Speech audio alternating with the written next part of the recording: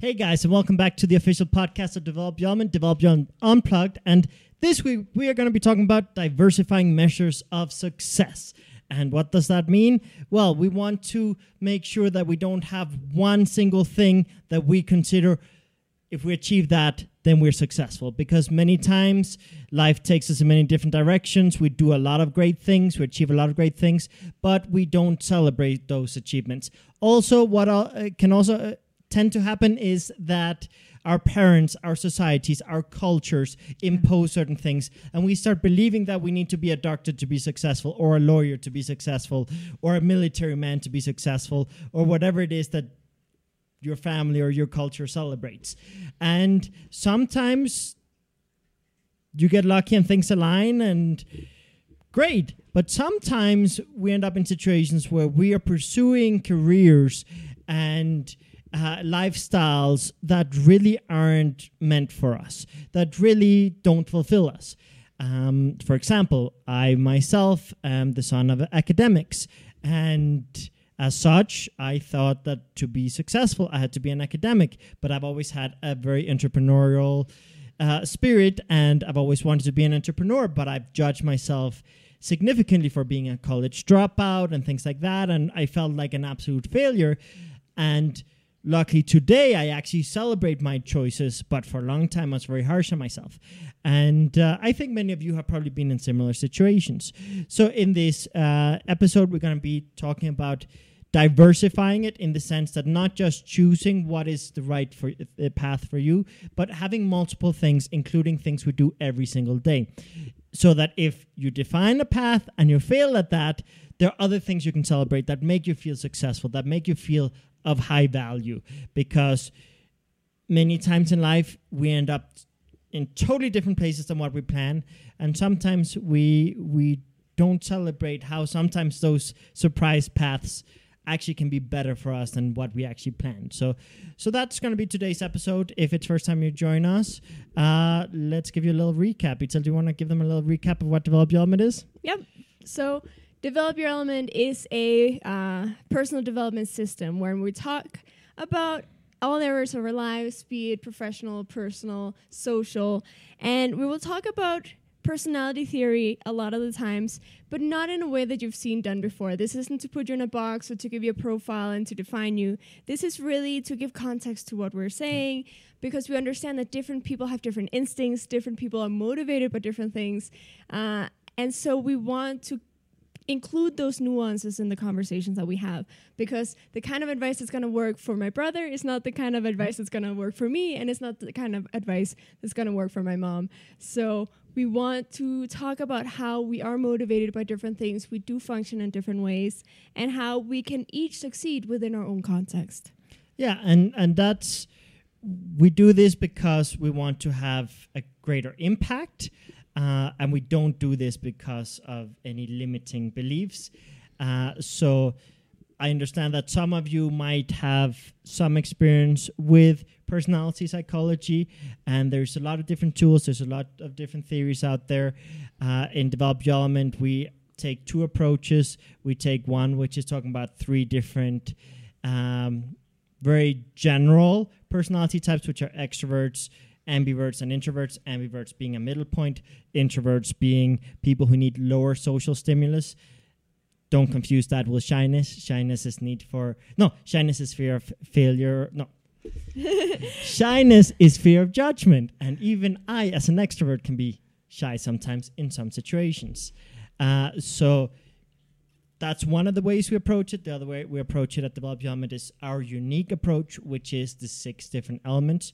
There are 6 different personality types that you are a mix of all the types, and basically there are just some that are more natural, and there are some that are a little bit more difficult for you to operate in.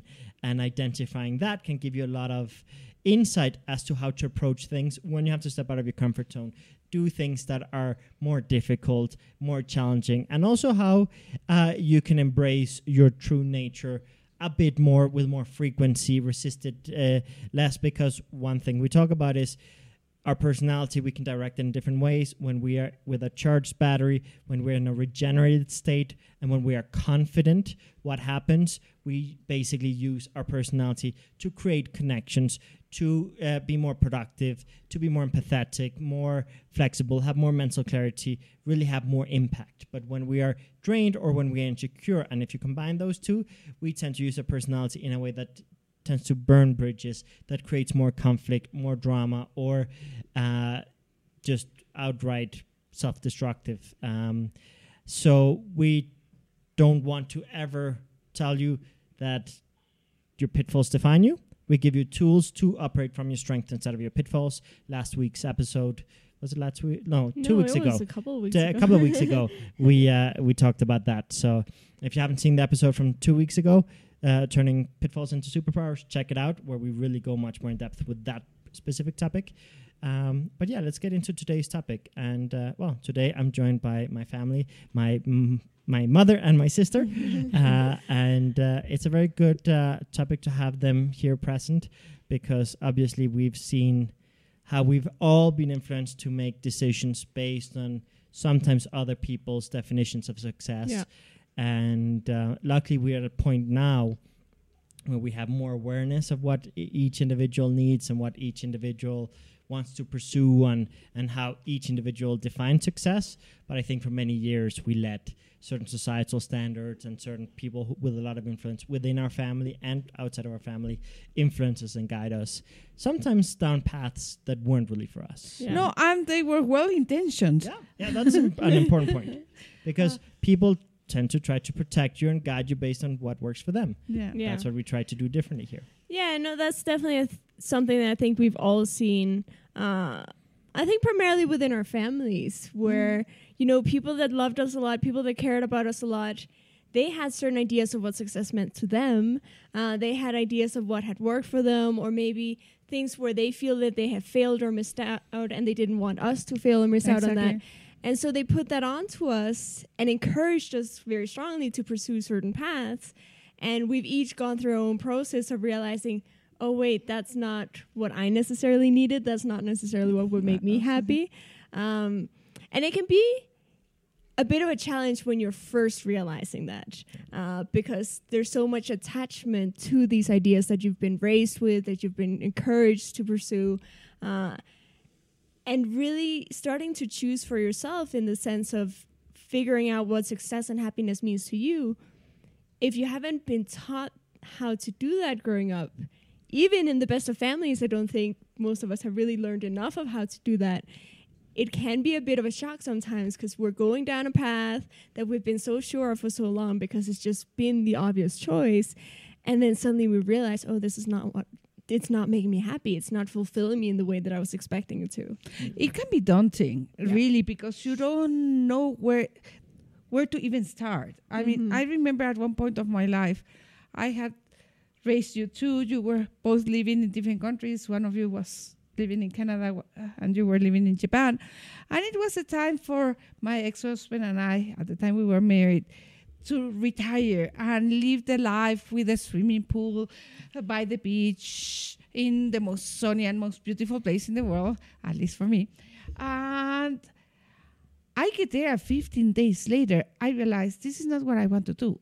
I had to finish publishing a couple of books that important publishing houses in Germany wanted. They were already ready. I just had to fix few no mistakes, just editorial things, add a couple of references, really very small things I had to do.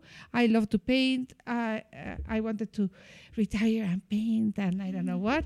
And it was like 15 days later, I was like, no, this is not really what I want to do. It's my father's dream. It's my husband's dream. It's not my dream.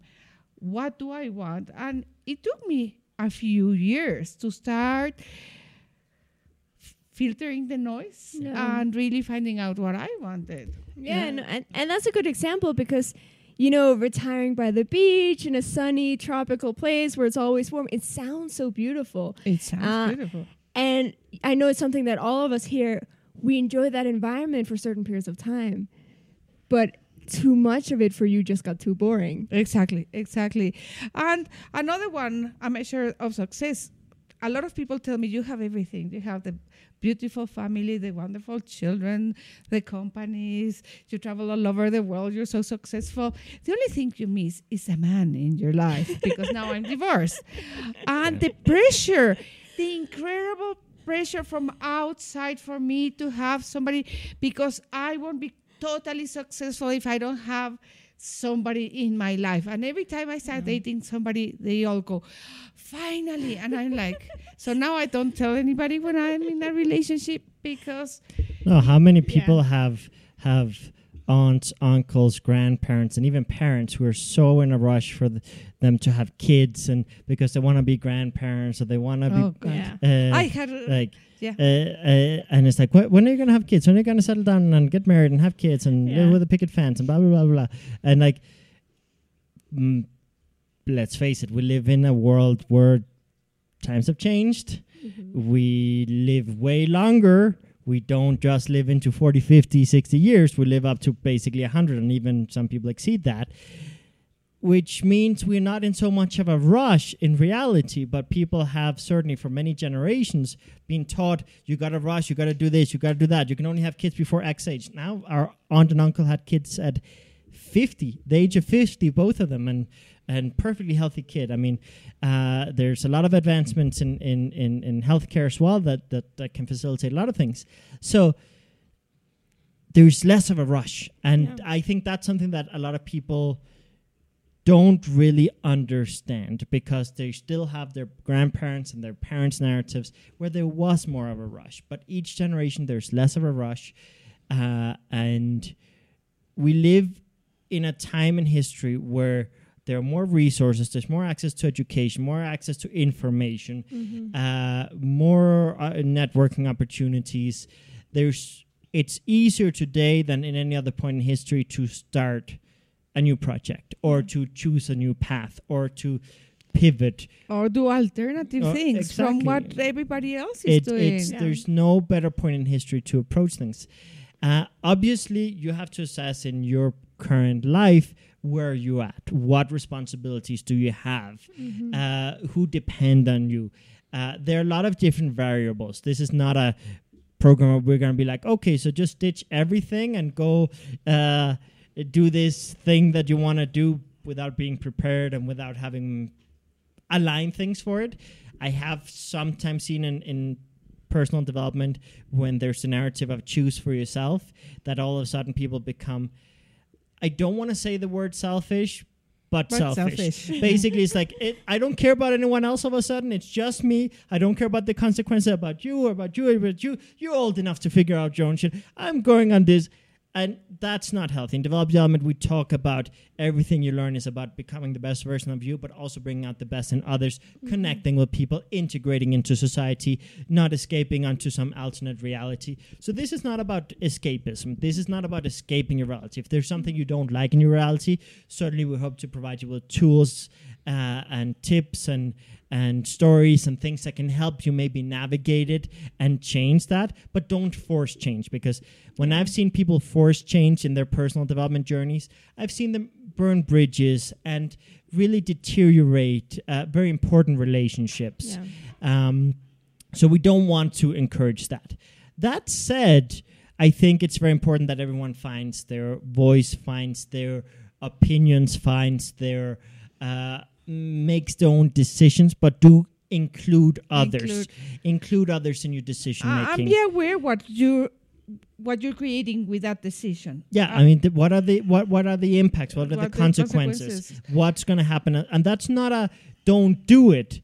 It's just don't force it. And I think that's a very important distinction, because I think and do it using your head. I mean, because I've seen people do the weirdest things, thinking they are choosing for themselves, and it's sometimes not really what they wanted. They just go opposite to my mom, opposite to the boss, opposite to the husband, opposite to somebody else, because they haven't really used their heads. They really haven't sat down to or run or whatever you have to do to start finding out what really interests you and what is really, really what you want to do. So if I don't like this, I will do the opposite. And then they end getting stuck in something even worse because they had no clue what they were getting into. Yeah, it's important to realize that there are different nuances to everything, and that also there are a lot more options out there than we realize. Because we've usually been taught, okay, there's either this or there's this. There's either this or there's this. And there's this, and the opposite would be this. And so we do sometimes get stuck in that. And if we're not happy with one thing, we rebel, we go to the opposite. But if we really want to be happy, if we really want to lead fulfilling lives, then there's a certain level of self-awareness that we need to have, where we start, first of all, realizing that there are more options than the ones we've probably grown up seeing. And second of all, that there are different ways of doing the same things. I'm going back to the example of the mothers wanting their children to get pregnant or have babies. They don't have anything else. They were mothers, the children left. So now you have to give me a grandchild because the only thing I know how to do, more or less, is to be a mother. And maybe I want to do a better job next time. Or I don't know. It can be different reasons why they want to impose that on their children. And they don't really realize what they are saying. There are many things that, I don't want to bring up the word selfish too much because I believe in giving yourself enough worth and importance, but just keep in mind others. Be empathetic, be compassionate, think about the actions, how it's going to impact everyone else. Exactly. Many times people, that rush things, and this is an area where we have to discuss patience, because I know a lot of people who rush things and have kids before they have the resources to give their kids the life they want, or a stable enough relationship, stable enough economy, or whatever, and then they're stressed and really feel like a failure because they rushed into things. So it's very important not to rush. And this is one of the things that I was mentioning, that we live longer now. There's opportunities at much older ages. There are entrepreneurs that are starting their entrepreneurial journeys at 60, 70, 80. There's many opportunities at any age. You can have kids my uncle and aunt, they had their kids at 50. So just understand that there's a lot of rush that people feel. And yes, people are impatient. People want instant gratification. They want results now. They want to feel that rush now. And we live in an era where instant gratification is more available than ever. But instant gratification is not long lasting. It's a quick rush. But if you want real long lasting happiness, sometimes you have to build stuff, not just force stuff. Yeah, I think if any of you haven't watched our episode on interconnected goals, I think that one's very relevant to this conversation, because your long-term goals and your short-term goals are going to feed into each other and relate to each other. Your goals in one area of real life and another area of life are going to affect each other. So you have to look at that. You have to look at, okay, these decisions that I'm making, maybe professionally, how are they influencing my relationships, and vice versa. The short-term decisions that I'm making, how are they affecting me long-term, and vice versa. And the other thing I think you have to see is insecurities. What insecurities behind this decision? How many insecurities are driving me to this? And going back to having a baby, how often do you have a baby so you have a companion or you're not alone? To trap the partner. Or trap your partner. Or fulfill your mother's fantasy of becoming a grandmother. I have a very good friend that her mother was in the hospital, very sick, and she said, I don't want to die before you get married, settle down, and have a baby. And my friend remembers being in church and the priest asking, do you want to get married? And the woman did not want to marry that guy, but she had the pressure because her mother was dying. I know in many cases we don't have that extreme, but there are other decisions we take out of desperation, out of fear of this or that. And I see people settling for much less than they could get if they were a little more patient, as Janek says. No, it's like those people who get married and tied down in relationships where they're not really happy, but they just don't have the self-worth to know that there are other possibilities out there. So they justify and say, oh, well, this one thing I like about them, where am I going to find that? I remember when I had more insecurities, I had that internal narrative a lot. I would be like, oh, this girl who maybe is mistreating me, maybe is not a good girlfriend, but she has this one thing that it's kind of rare. I don't see it so often, so I'm going to stick with her because of this one very insignificant thing, but I'll make it so much more important than it is. And I remember doing that many times for a few years there. And you have to be careful. You have to be careful when you should never settle. You should never settle. If you feel like you're settling, it won't last. Or it will last and it'll just be very, very, very unsatisfying. Yeah. And this is where diversifying your measures of success is really relevant, because if your primary measure of success is I have to be in a relationship, or I have to have kids, or I have to get married by a certain age, you're going to do everything possible to do that, even if it's not a situation that's actually working for you. But if you have other measures of success, like maybe I feel successful if I'm a good person, or if I'm funny, or if I have close friendships that are really valuable to me, or if I'm enjoying my job or good at my job. If you have other things that give you that sense of success, then you're not holding on so desperately to that one thing, and you won't make as many stupid sacrifices to achieve that one thing. Yeah, I mean, sacrifice is another thing we like to talk about in Develop Your Element. The stupid sacrifice is a big one. Many times we are taught certain values and, okay, you're successful if you do this. I had instilled by my grandfather, very successful guy. He retired at 45. Not what I want to do, but that's what he did. And went to he went to live on the beach at 45. He had many different businesses, and really he was a very successful person. But he taught me first, the way he presented is first be then way of being, which really he meant first work your butt off, make a lot of money, and then retire early, and then just live the life you want without anyone limiting you. That was kind of his narrative.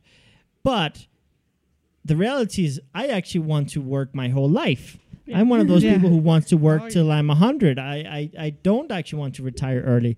I would get bored. My sense of purpose would disappear.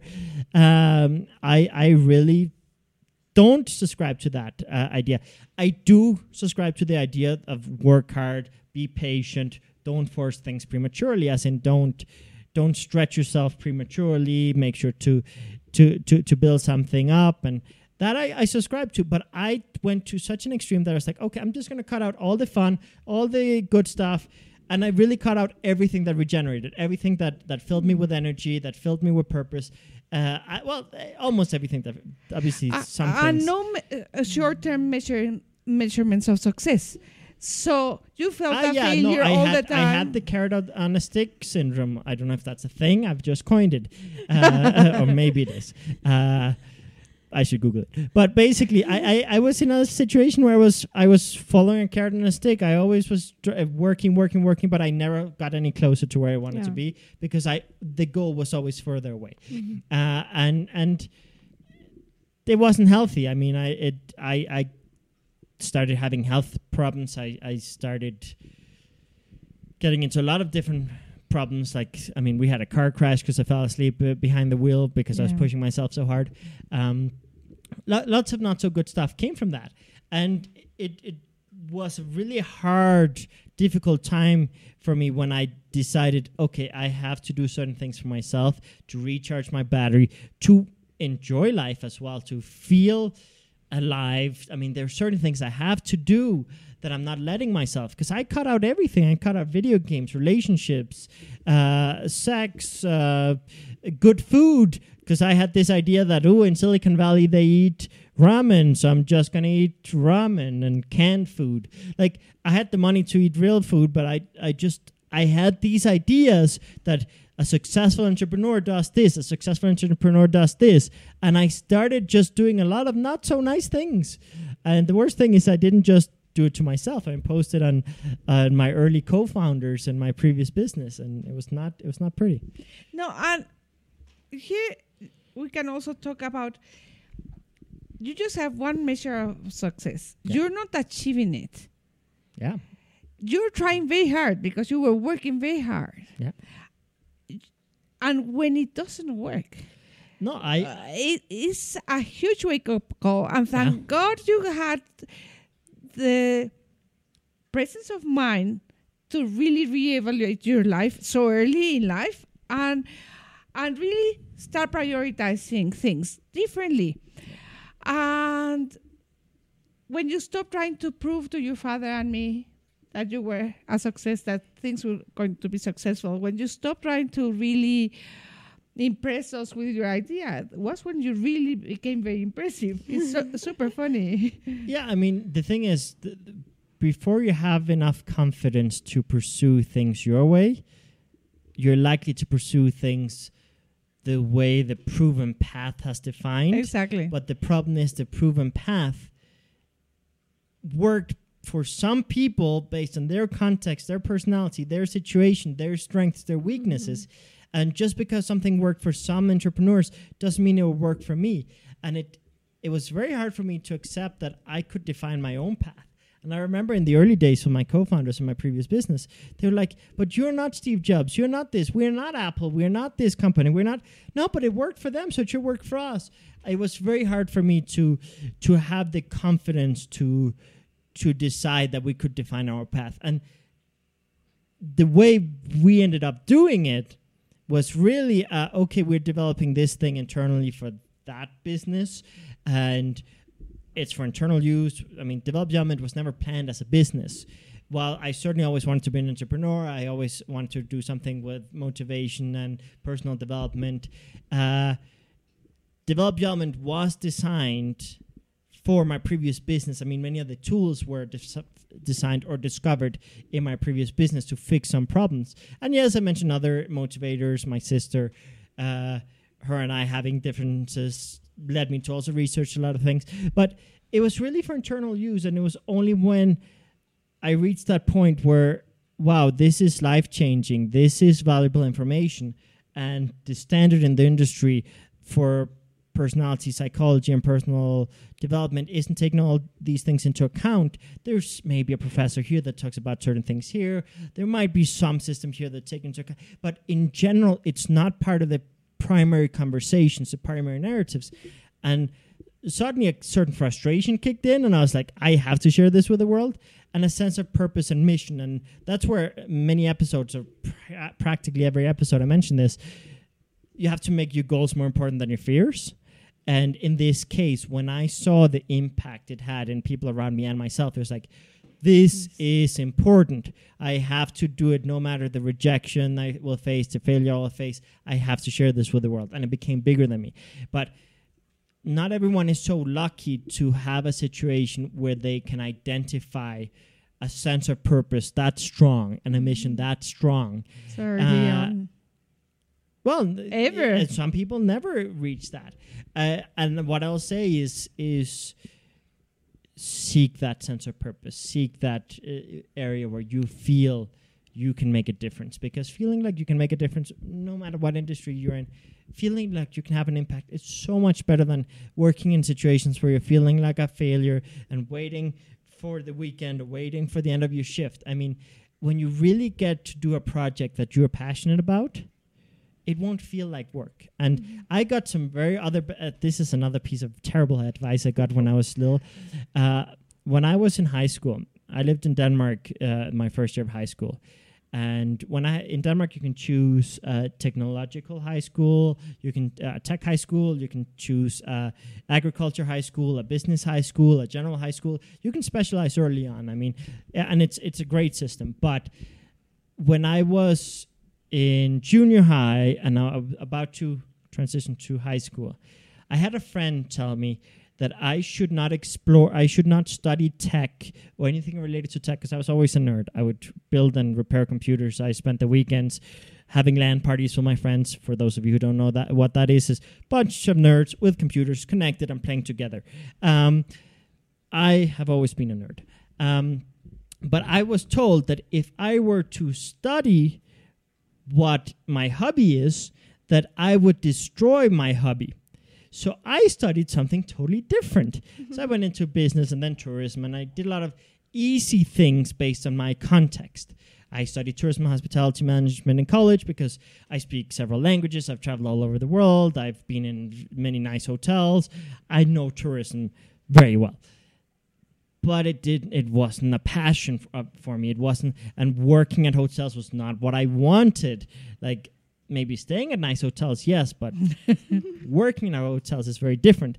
But I listened to that advice and I followed it. I was like, I'm not going to ruin my hobby by studying it and dedicating my life to it. And that's the worst advice I've ever gotten, because ever since I allowed myself to pursue a career in what I'm passionate about, being a combination of personal development, technology, psychology, many different areas that I've always been fascinated by, being able to explore and work with that every single day is an absolute gift. Yeah. But it took me many years to be able to define that as, oh, you can be successful being a college dropout. You can be successful doing what your hobby is as your career. I mean, there are people now making a fortune doing all kinds of different hobby things online, niche communities, influencers, in niche markets. There's so many things you can do nowadays in any field, and you can be successful and enjoy it. But for me, it took me a few years to learn that.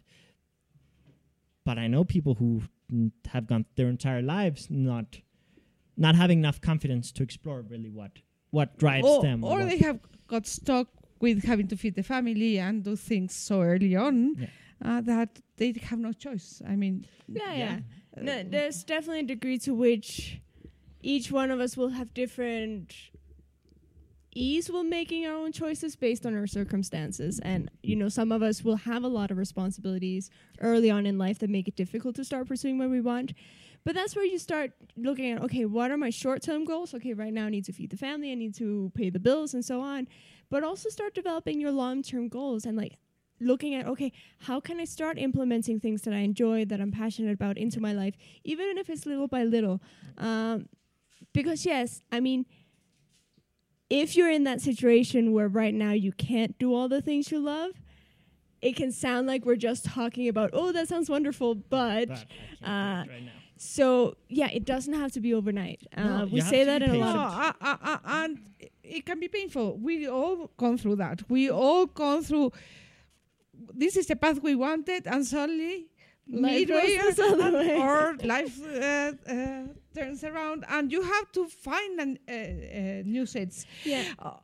What is very important, and this is the program about that, is having different measurements of success, because I've been close to bankruptcy twice. I've had periods of my life where living in mansions, I could not feed my children. I could not clothe my children for different weird things, whether we moved to a new country and the place that was supposed to pay us would not pay us, or getting into debts, and all kind of weird things happening. We're really living in huge houses, having all these kids I had to feed, and I didn't have the money.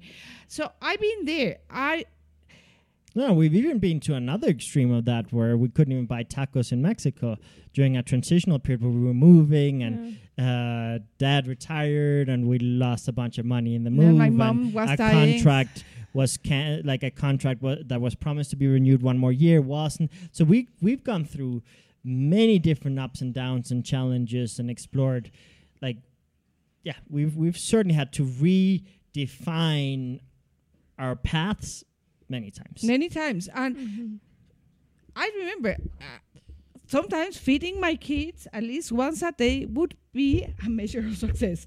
I remember when Itzel moved to Japan, her clothes had not arrived, her winter clothes had not arrived, and there was a problem with the account. I don't remember what it was. Yes, we were having trouble sending money from, I think, a Mexican account to my Japanese account. Yeah.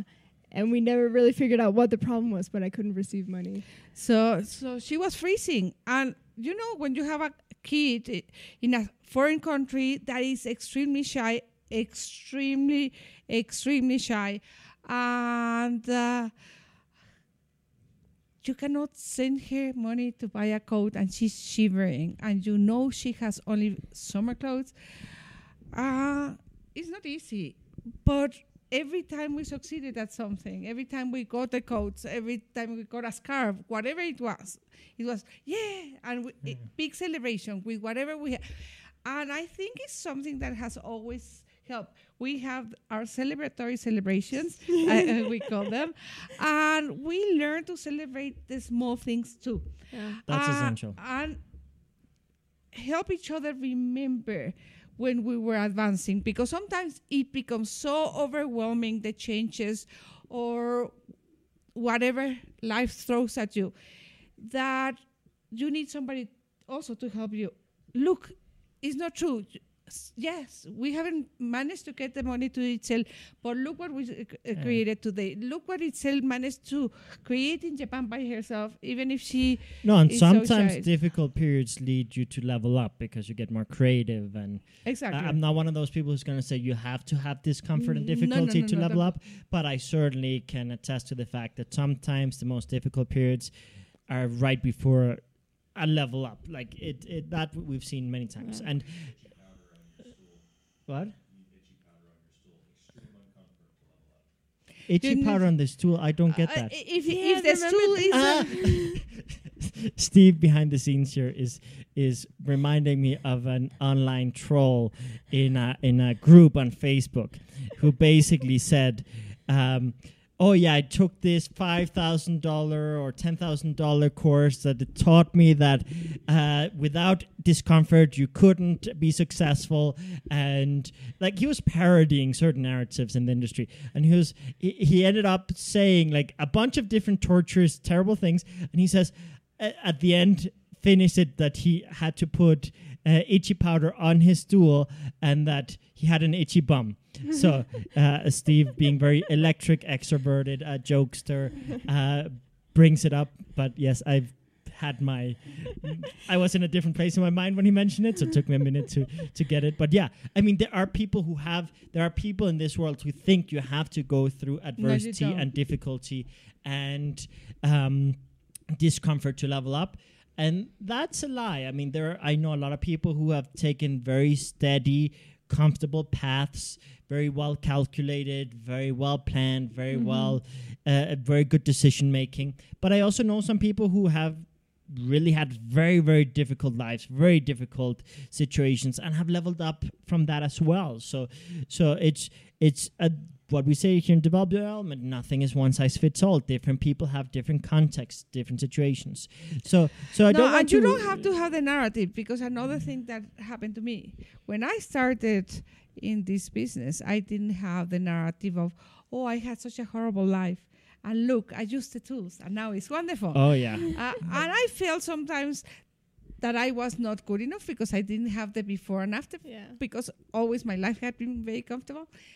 Then later I realized that I do have a very optimistic outlook. So some of the things that had been quite horrible, I hadn't seen them as so horrible, because I have a certain degree of optimism, natural optimism. Yeah. And when other people started telling the stories, so I was like, oh, I've gone through that. And that's why I say, if you learn not to focus on the bad things, but start celebrating the small things. And that's what the program is about today. How do you measure success? And celebrating the small things really allows you to go through those very dark moments, not feeling like a victim, because you really are treasuring every single step. Most changes in your life, most big changes in your life will take years to build. And this is something that we have to understand, that we have to be patient. Many times we get very excited for a new project or a new path. It can be a career path, it can be a relationship, it can be many different things. And we get so excited, but then we get fatigued or burned out after a couple of months, and it's like, no, I wanted the instant gratification, and no. And I know so many people who have taken the first step, which is many times the hardest, of choosing something where they really were able to level up, but because they didn't get there fast enough, they went back to settling. And I understand that not everyone want an entrepreneurial life. We all measure value and success differently. I know people who measure value and success as just having a home and a stable life, and there are people like me who I prefer the ups and downs and the valleys and the surprises of being an entrepreneur. I understand that, but I will say that I know people who have settled beyond what they really would have liked because they got impatient, because it took longer than they expected and calculated, and as such, they concluded they were a failure prematurely, and they burned out prematurely because they didn't celebrate the small things. And as my mom says, you have to celebrate the small things because they give you fuel and energy to keep going. They really, really help. And it's a little, you got to train yourself. It's not something natural for a lot of people, but you can train that internal narrative of, okay, so what did I achieve today that was that is new that I didn't do yesterday? Okay, and then it can be even the most minute things. I cooked dinner. I mean, it can be the smallest things, but you have to understand a poor person who feels like they're advancing is going to be way happier than the most rich and successful person who feels stuck. This sense of advancing, this sense of growth, that is something that makes people feel happy. And we rob ourselves of that feeling because we're so hard on ourselves and we set the bar so high and the goal so far away that when we don't reach them within a certain amount of time, we give up. And that, while I understand not everyone has the same path, and that's part of the narrative today, there are a lot of people that I know that have given up way too early. Yeah, and another thing that I want to add to this conversation is that you have to give yourself credit for the things that work in your life.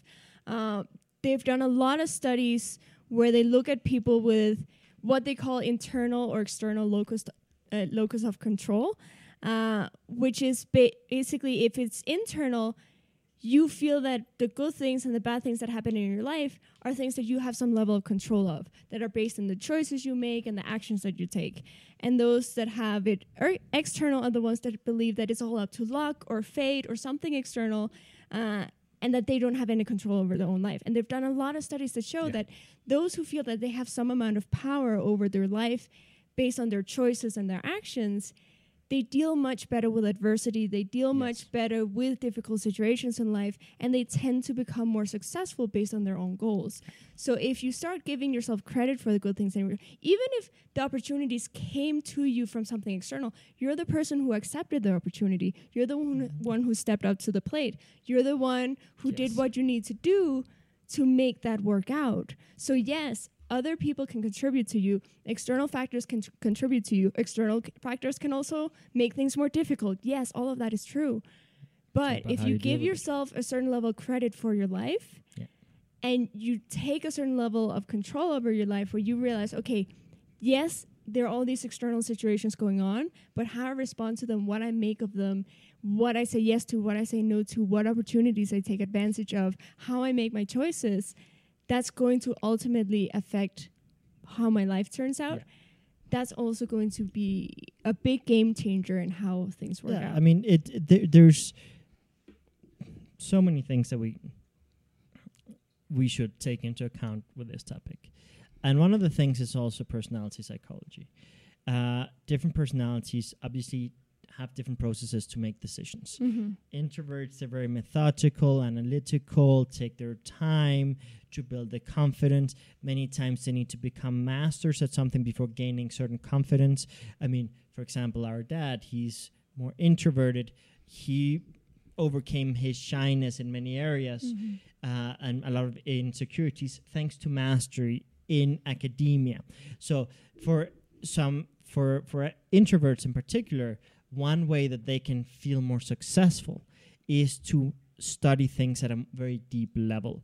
And that can help them get the confidence to take certain actions, approach certain things. Because introverts, once they gain a certain level of mastery on something, they gain a lot of confidence with that. Yeah. Extroverts, they don't need the same. Extroverts, they actually can do a lot with very little information. They're more impulsive. Yes, mastery is something that they also benefit from, but the way they gain mastery is from experience, sometimes from making mistakes, sometimes from trial and error. Trial and error. so the process is a bit different, and that's why we can't give you like a one-size-fits-all solution, because different people respond differently to different situations. But it's very important that based on your personality, you do things to get you to take certain steps. And I think insecurities are one of the big things that affect us when it comes to defining very rigid and very singular measures of success. We got to work on our insecurities, and we have episodes dedicated to many different types of fears and insecurities. But we have, was it last week when was procrastination? When is procrastination? Was that last week or 2 weeks? Anyway, there's an episode about procrastination. I think last week. So the episode on procrastination, I mean, there we explore that a little bit further, how there are many different ways we end up procrastinating, and many different situations, and depending on our context and personality, it's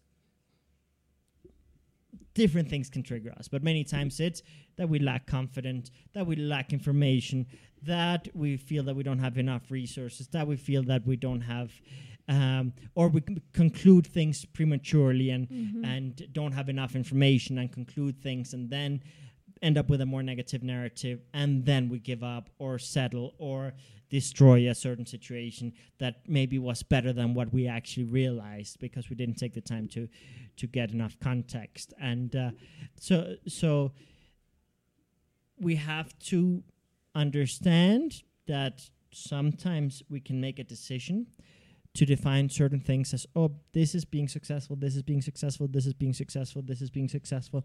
But based on our personality, if we actually want to pursue that, we have to get unstuck. And there, the episode on procrastination, which I think was last week, is very, very powerful. And if you haven't watched that episode, definitely check it out, because we explored many different triggers. Because I know a lot of people who have concluded, "Ooh, this would be great one day," and they put it like, there are people who are too impatient, and then there are people who are too patient, almost. Like, again, not one size fits all. So I know people who want to rush it and force it right now, and I know people who don't have the confidence to pursue it, and they're like, one day I'll do that, when this, and they put conditions on pursuing it. So how many times have you heard, once my kids are out of college or out of the house, or once I manage to buy my house, or once I achieve this, or once I have my career, or once I lose weight. Once I lose weight, or once exactly. How many times do people put conditions on their paths, right? So one thing is defining things, and another thing is identify. You're one of those people who's forcing things and rushing things, or you're one of those who's delaying things. Those are two different things. But on the topic of diversifying, another thing is, if you depend on something that's far away to feel successful, how are you going to get there? Because many times, I will be successful when I have a PhD, or once I'm a millionaire, or once I have 1 million fans on Instagram, or subscribers on Instagram or Facebook, or followers, or whatever terminology on whatever platform it is. But like, you put a condition, and I've done that. I've been like, no one is going to listen to me until I have X amount of subscribers, or until I have X amount of millions, or until I do this. And I remember you did a conference and in a big expo, and they expected you to have, I don't know how many followers. I did a talk in front of 500 people live and thousands of people online. And they would not give you that room unless you had so many followers. 50,000 followers and how many socials. did you have? 30? I had a little bit more than that. But it was definitely like 1,000 here, 2,000 there, 700 here, maybe 500 there, depending on which social you are looking at. But it was definitely a case of, I definitely did not have the numbers to not get even close. That. And I was very, very, very lucky to have certain people identify my potential and the value of my work and of my narrative and tools and things like that. And they took a risk on me, knowing full and he well was one of the few people through the whole week who filled the place. We had full house, and we had people outside who couldn't get in. And people on the floor. And I was scared shitless for the whole week leading up to it. I was scared shitless because I had previous experiences where they promise you a certain amount of people and then no one shows up. Like, obviously, people are very good at over-promising and under-delivering. So in this case, we left nothing to chance. We had a team of like 10, 15 people every single day on the expo floor, pitching people, educating people on Develop Your Element, directing them to the talk. And we had a whole lineup outside trying to get in. People didn't manage to get in. It was epic. It was epic, but it was certainly a situation where very clearly it was like, unless you have this, you can't do this. Well, sometimes you can. But in your case, most of the time. Sure, when you're stubborn enough and charming, and perseverant enough, and you have a good enough support network and team, things are possible. But yes, getting back to what I was trying to say. Let me try to remember. I was talking about how we sometimes put conditions, and sometimes in order to be able to get to this thing, we have to feel confident enough to take the first steps. Mm-hmm. And I know for many years I had imposter syndrome where I felt I will never get to this step because in order to get to this step, I need to be on this step. Like, in order to be able to achieve this, I need to be this. And it's like, how do I start? And that's where diversifying my measures of success helped a lot. It was like, okay, so I want to do personal development. I want to teach people about certain things. I'm not a psychologist. I'm a college dropout. I failed more than I've succeeded. So, I mean, the cards were stacked against me. How do I start? Who's going to listen? So I was like, okay, so how can I measure my success from a different narrative? Okay, what are my main differentiators? Where are my ethics and my values different? Mm-hmm. Where do I take maybe more things into consideration, more nuances? Where do I do things maybe in a more empowering way than what we see in standard? Like, so maybe I don't have all the millions and all the social super saturated with subscribers, but I have all these other things that give me value, that make me feel successful. And then it was like, if I just change one person's life, I'm happy. And I remember the first time I had a kid in a workshop that was suicidal and had told his parents, listen, I don't want to live anymore. You have other children, so you'll be fine without me. And see that person change their way of like seeing the world, feeling a place in the world, feeling that they weren't wrong for being who they were, and suddenly being able, like, changing their whole internal mindset and suddenly wanting to live and do all kinds of different projects and seeing like those little moments, I started giving those the power. Instead of the subscribers, instead of the millions, instead of all these different things in the individuals. Because yes, you got to look at macro level and you got to look at micro level. But sometimes you have to understand macro level takes years to build, but the micro you can affect every single day. Yeah. And that doesn't mean be a micromanager, but it means celebrate all the small little things. Yeah. And look at all the little things. And so I started looking at all the small little things that gave me a sense of purpose, a sense of value, a sense of worth. And I was like, okay, some people might judge me. Some people might reject me. Some people might not understand me. Some people might think I'm crazy. A lot of people do. Or a dreamer. But I'm very proud. People behind the scenes raising their hands, confirming. But yeah, when I started seeing all these smaller things, I was like, I don't need those millions. I don't need those. Just based on this, if I just change one person's life with, for example, this podcast, if one person listens and suddenly makes better decisions and ends up living a richer, happier life because of it, then I'm successful. And I don't put so specific, rigid conditions on me feeling successful. I feel successful every single day, even though we have days where we don't sell. We have days where we end up having technological issues where audio is out of sync. Oh, we have haters. We have haters and comments where it's like, whoa, what happened there? And sometimes we have setbacks. Sometimes we lose money because sometimes people overpromise and underdeliver, and then you invest in big venues, and then the organization of the event is a mess. And I mean, there are ups and downs, but I feel successful every single day because I have decided what things do I do every day that make me valuable and successful, that don't depend on something else. So, okay, my ethics, my values, my personality, the way I approach people, the way I'm inclusive, the way I take into account this. Then I don't need this. I want this. I'm aiming for this, but I don't need this to feel successful. Yeah. So it and doesn't the best paralyze thing is me. this is recharging your battery, so you can continue to get there. Yeah. And how many people, because you did not give up, how many people are living today that were about to commit suicide? I can think of at least 3 people in Japan, 1 in Colombia, in Uruguay, in Argentina, a little girl that was having problems in school, that just watched the little videos we have about the elements, and they found their place in the world.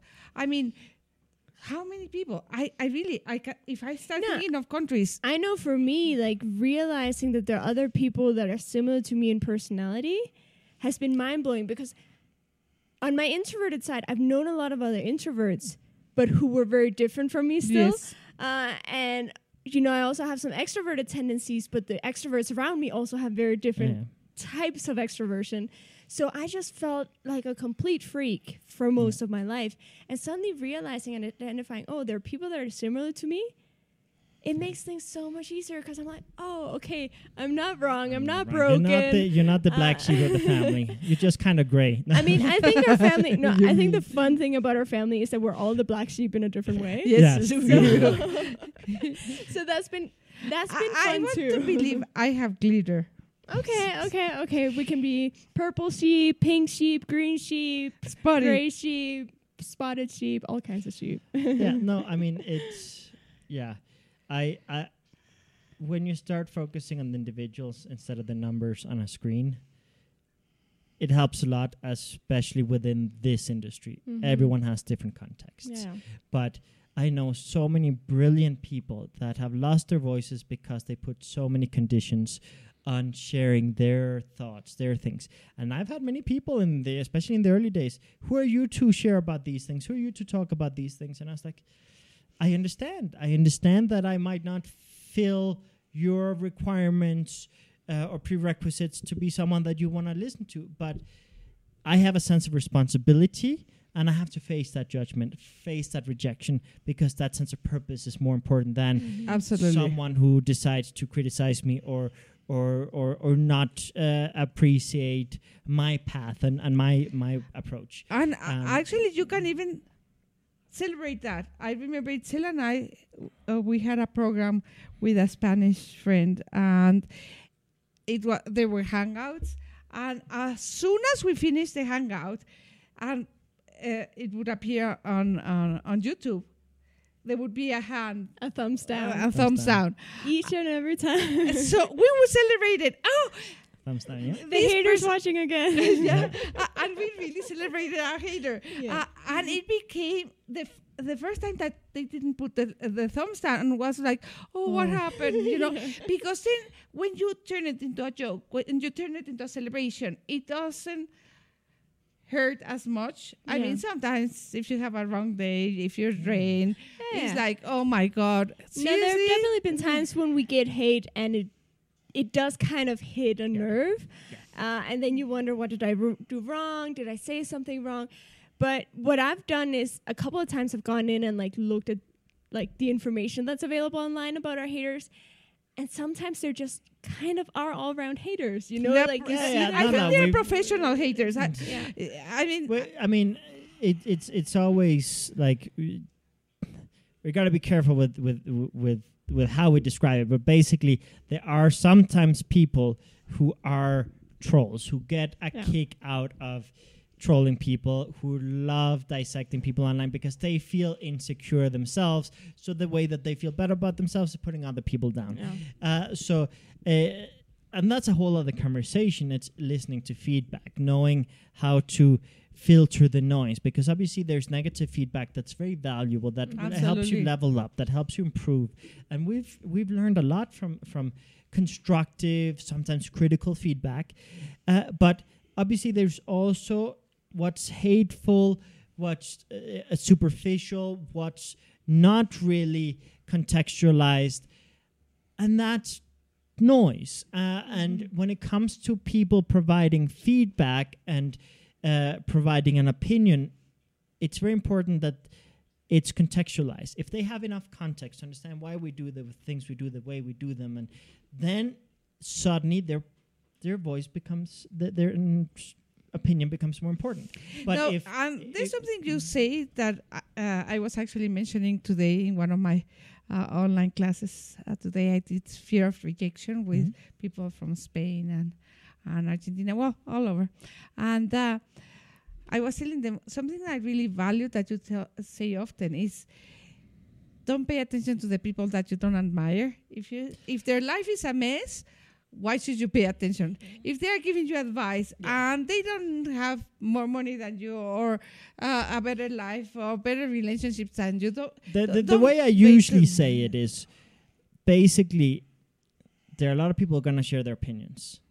But unless you will be willing to switch roles with them in that particular area, or unless you feel that they have unlocked something or figured something out that you want to learn from them, then the voice shouldn't be that powerful. You can learn from anyone. I've learned from people who you would never imagine. From Steve. Steve. No, I mean, you never know where you're going to have your next aha moment, or where who you're going to learn from. But there's certainly something to be said that sometimes we decide to amplify the negative voices instead of amplifying the voices of, ooh, this person, I want to learn this from this person. I want to learn this from this person. Ooh, this person has figured this out. I want to learn from this person. Or this person, I know for a fact, took into account my context, my personality, my situation, my variables, my fears, my insecurities, really took a really wholesome approach and really analyze things deeply, but based on my goals, not based on their goals or their insecurities. So I'm going to listen to them. Exactly. But if someone is imposing their insecurities, their fears, or putting me down to feel better about themselves, or are sharing to me something without having any experience or context in it, I'm not going to give it as much importance, especially if it's negative. If I see a trend, if I see the same feedback from multiple sources, then I will obviously pay attention to it, no matter what the sources are. But if I'm not seeing a trend and these are isolated incidents, then it's like, okay, I'm not going to give so much power to those voices. And I mean, I also say, if you're not failing, you're not innovating. If you're not being rejected, you're not putting yourself out there. You're not exposing yourself. You're not giving them even an opportunity to say yes to you. You're automatically assuming that they're saying no because you rejected yourself. So it's very important when you measure success and you try to diversify measures of success, that you do things that you have control over. That you basically say, just waking up every day, I'm successful. Just being the personality I am, I'm successful. Just doing this, I'm successful. So that when there are those days where there is a hater, or where there is a rejection, or where there is a failure, or where there is a setback, or where there is a surprise, you can be like, oh, well, at least I've got this, or at least I've got this. And it's sometimes even getting out of bed when you're having a bad day, getting out of bed is a huge achievement. No, for me, like, I've struggled with depression for a lot of my life, and at times been in denial of it while it was happening. So for me, the fact that I've gone how long waking up every day is a huge deal. And every so now and then I'll just be sitting there. Maybe I'm in the bathroom, maybe I'm cooking, maybe I'm doing something regular.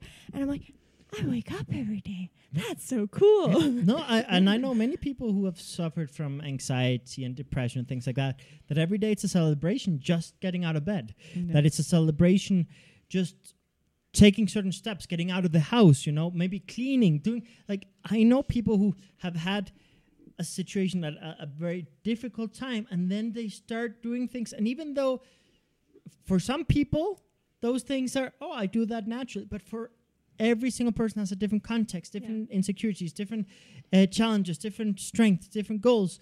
And there are some people that's the case.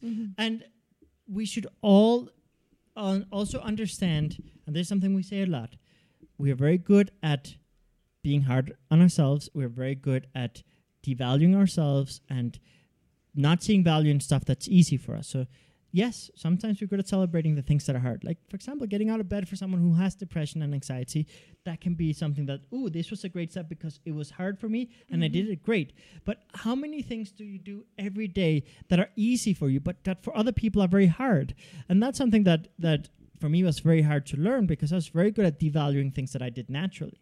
Like, it was, and I've mentioned this story in previous episodes. I remember, I'm a nerd. I repair computers, I repair phones. And it wasn't until I repaired a computer for a guy, and he said, listen, you have no idea how much time and money and stress you just saved me. You have no idea, like, the value in what you just did. For you, this is easy, but for me, this is difficult or impossible. I would have had to spend, I don't know how many thousands of dollars and wait a week for it to be ready and blah, blah, blah. And thank you. And I was like, I could do this in my sleep. But I used to get so upset with my friends when they paid for computer repair services or screen replacement services and phones, because I was like, oh, that's a ripoff. I can do it for free. And I devalued that part of myself. And that's a very easy, tangible example to come to mind.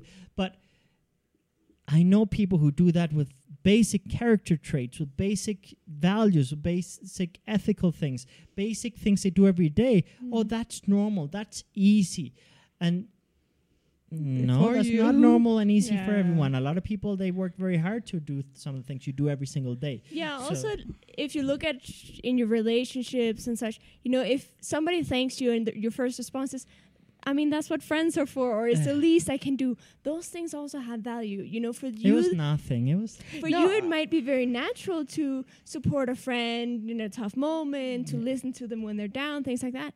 But those are also things that give you value. You know, if you're a compassionate person, if you're a kind person, if you're a generous person, celebrate that about yourself too.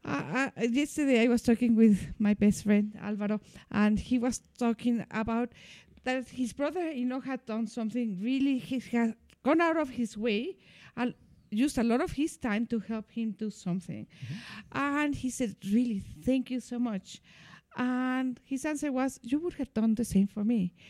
And he was like, I do that for people too.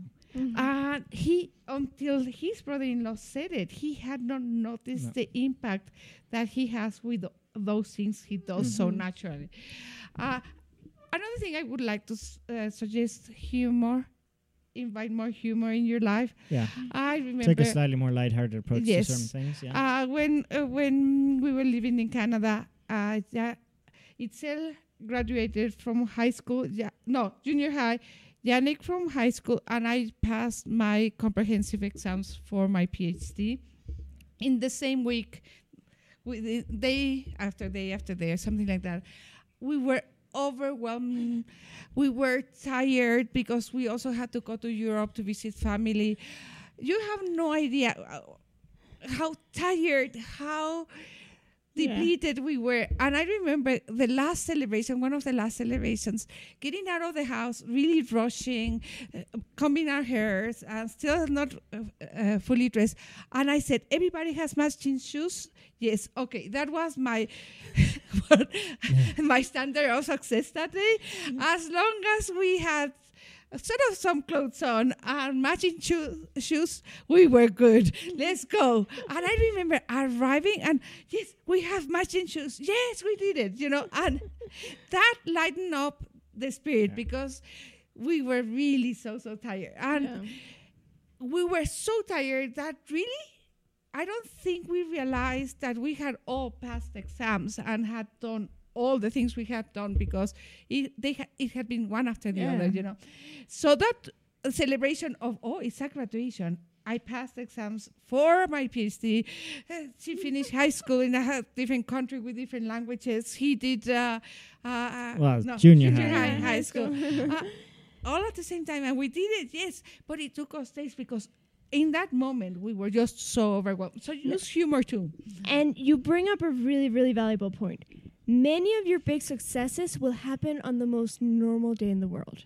Like, maybe you're really, really tired because of all the energy you put into reaching that success. Or maybe, you pass an exam, or you do well in a job interview, or you get a job offer, something good happens.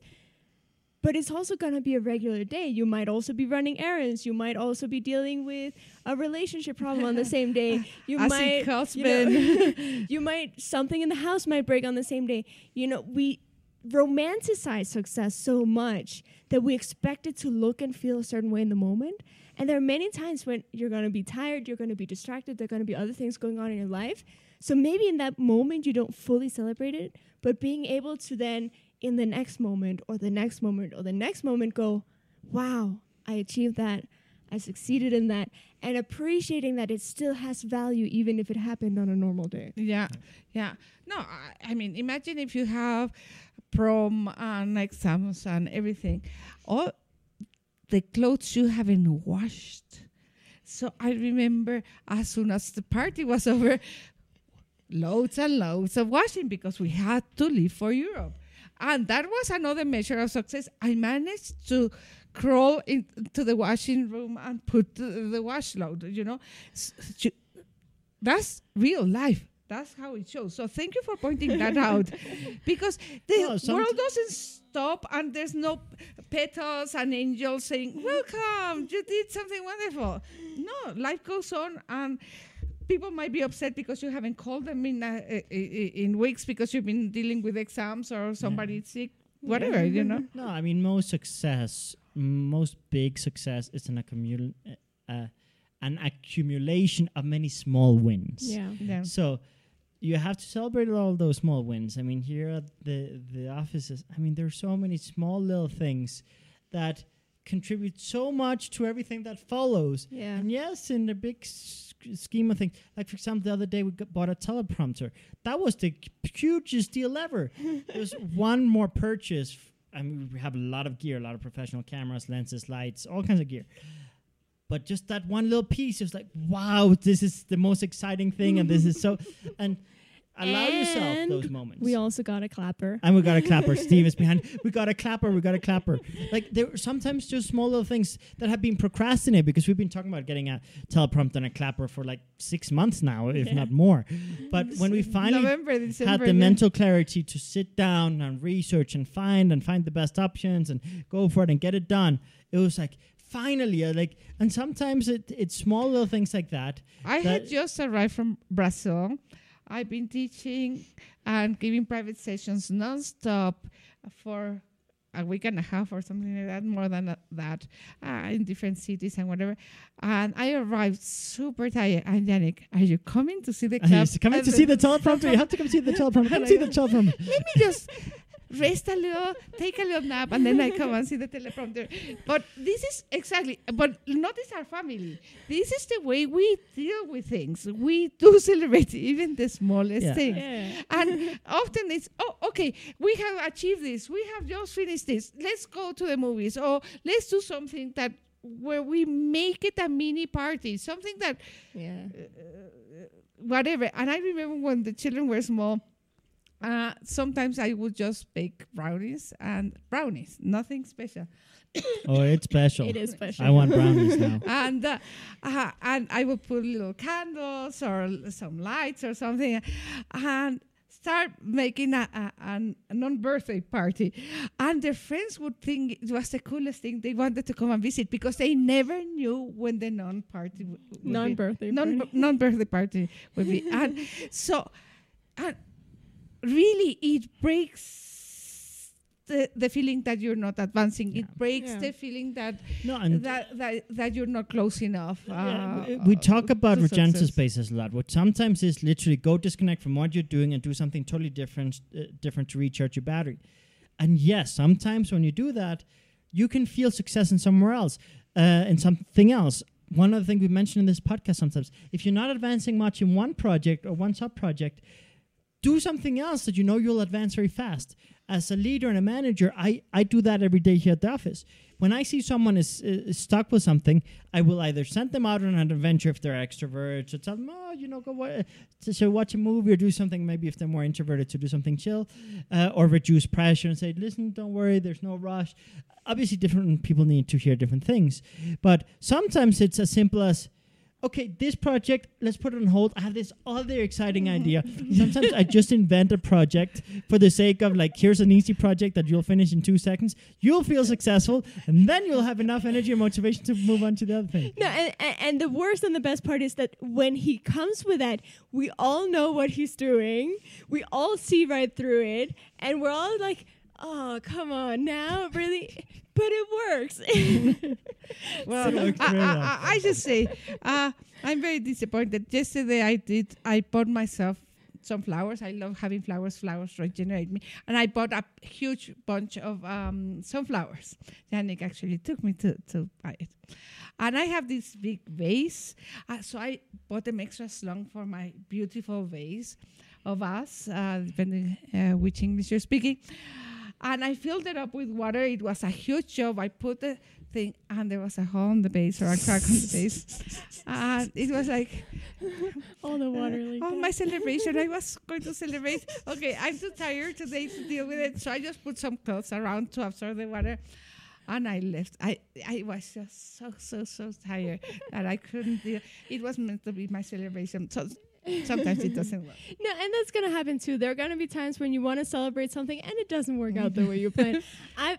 One thing that I really, really love, that I suffer in the process, but I also enjoy the process, is I love gift giving. And I love planning the gift and thinking about the gift. They know I'll start part of her personality.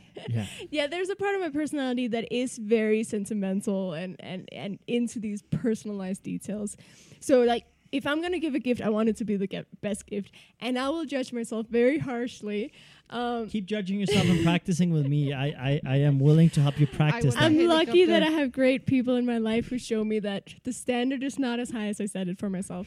But but I've had times where I've, like, poured my heart and soul into things. And, like, one time I was baking a cake for a friend who really loves beer. So I baked him a beer-flavored cake. I did so many test runs. It was delicious. I hate beer, but it was delicious. And when I made the final version, the glass in the final version is bigger and thicker than all my test runs. So there was no way. And I was working with, like, a tiny little oven that's, I don't know how old, in a dorm room. I couldn't bake it all the way through. I just could not bake it all the way through. I was so disappointed with that gift. But that's one of those situations where, yes, okay, you're disappointed that the gift didn't work, but value that about yourself. Like, value that about yourself, that, okay, I care a lot, I invested a lot. That's kind of cool. I mean, it's a cheesy saying, it's a thought that counts, but it really, if you put value in, I'm proud of my thought process, my motivation, my actions. I'm proud of it. I might have failed, but I'm proud of it. Yeah. I mean, Steve and I felt like that about your cake for your birthday. Your Charmander cake. We had this beautiful photo. I mean, we loved the cake. We loved the cake. And part of us were like, either it would be absolutely amazing or it would be absolutely terrible. And either of them is a win, and we were prepared for either. Yeah. But yeah, there was a little bit like, oh, it's a pity that it wasn't exactly like the photo, but at the same time, it's kind of funny. Yeah, everybody. I went to Brazil. People from all over wrote to me and say, "What a cake! What a cake!" So it was an impressive cake. Yeah, and it's super heavy. We still have cake.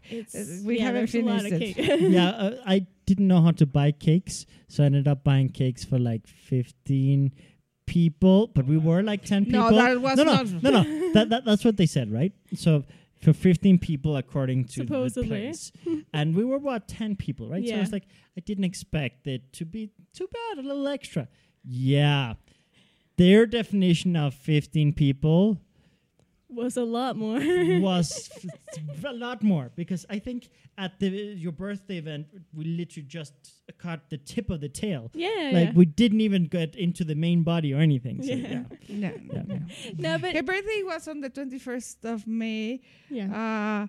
We are in June already, and there's still cake, and we have given to everybody cake, huge chunks. I mean, like family pieces of cake and still this cake. Yeah. So we miscalculated. Which is the most important part of this topic about diversifying your measures of success. But here's It's one of cake. those situations where, okay, it's a Charmander cake, and yes, it was kind of deformed. The tail was freakishly long for Charmander, and the eyes were kind of back, like they were upside down, the eyes. So there were a lot of details that were missed. But for me, receiving it, like knowing that they went out of their way to get this cake, and, you know, I know the place that they got it from. I don't know how they found it too, because I had found it independently on a different occasion. I don't even know where we got there from, because there's a mutual friend who, like, It told might me be she the knew a same- place, and Yeah, I was it's the like, same okay, coordinate it, and I will send you the money, and we're good to go. This is the picture, this is the amount of people. And then she asked me a bunch of questions: what flavor, what filling, what this, what that. This. Okay, boom, here. Where do I send the money? Like, Yeah, the so- same mutual friend had recommended me that place for Mom's birthday Oh, a year yeah. ago, and it was a completely different but also very beautiful cake, like covered in fruits and flowers. And flowers. It and- was the most beautiful and delicious cake so ever.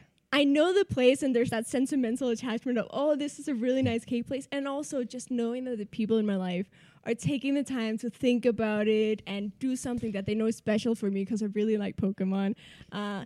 she's addicted to Pokemon. Little bit.